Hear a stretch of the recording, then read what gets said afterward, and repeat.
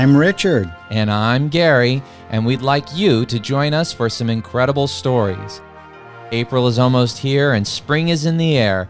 And guess what? We have more incredible stories.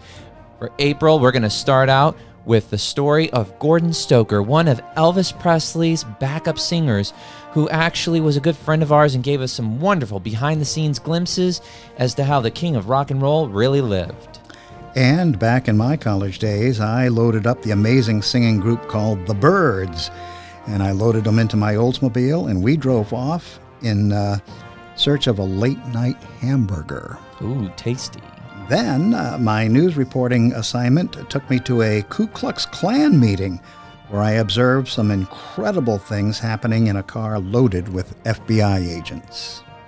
Then, folks, we're going to be doing a really incredible story.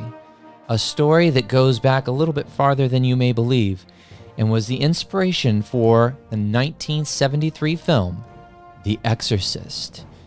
And you know what? The story didn't take place at the same time as the book or the movie. No, it took place when? In 1949. That's right. In 1949, some strange things were happening in Maryland. But you'll just have to find out when you listen to our podcast. If you've just found us, we hope that you subscribe to our podcast and keep on listening. We look forward to having you joining us each and every week for new and incredible stories.